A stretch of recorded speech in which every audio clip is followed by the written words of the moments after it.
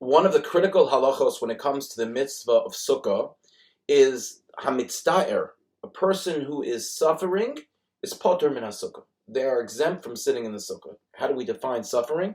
Well, if the experience for a person is sitting in the sukkah is one that they're literally suffering to the point that they can't stand being in the sukkah, so the Gemara tells us that that person is poter, that person is exempt. The experience of sitting in the sukkah is supposed to be a positive experience. It's supposed to be an experience that evokes simcha, joy. V'samachta b'chagecha. Hashem wants us to rejoice on the Yom Tov of Sukkos, and therefore, if for a certain individual, for whatever reason, sitting in the sukkah is the opposite, has the opposite effect, that person is poter, that person is exempt from sitting in the sukkah.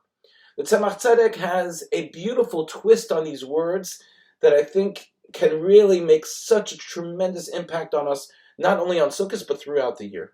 He says, Hamitzdaer, a person who is suffering in general, b'derech kalal, a person who's going through a difficult period in life, a person who is dealing with a challenge that is a very stressful challenge, a person who is down on themselves.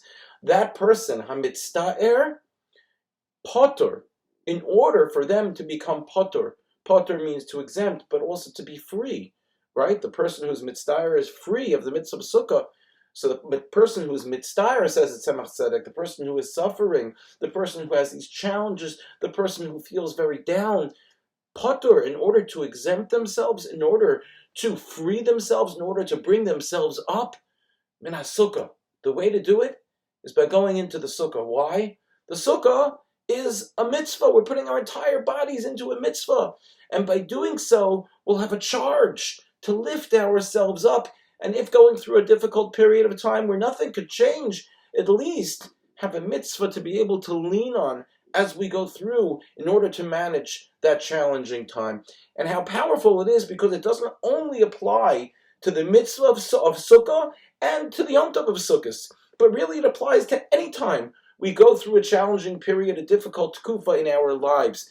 If we are somich, if we can lean on a mitzvah, if we can engage and wrap ourselves in a mitzvah, we can lift ourselves up on a spiritual level, and then we're not alone.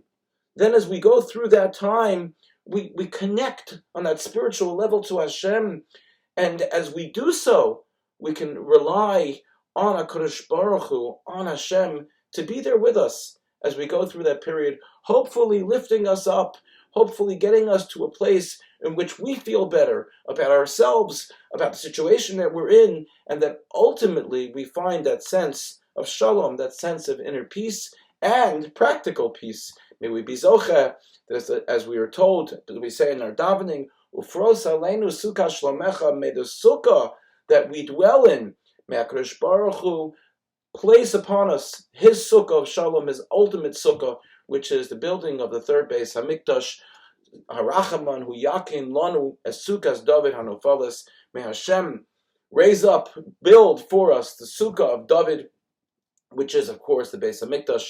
May we be zocheh to see it, bimheira biyamenu, wishing everyone a Chag Sameach, a good Yom Tov.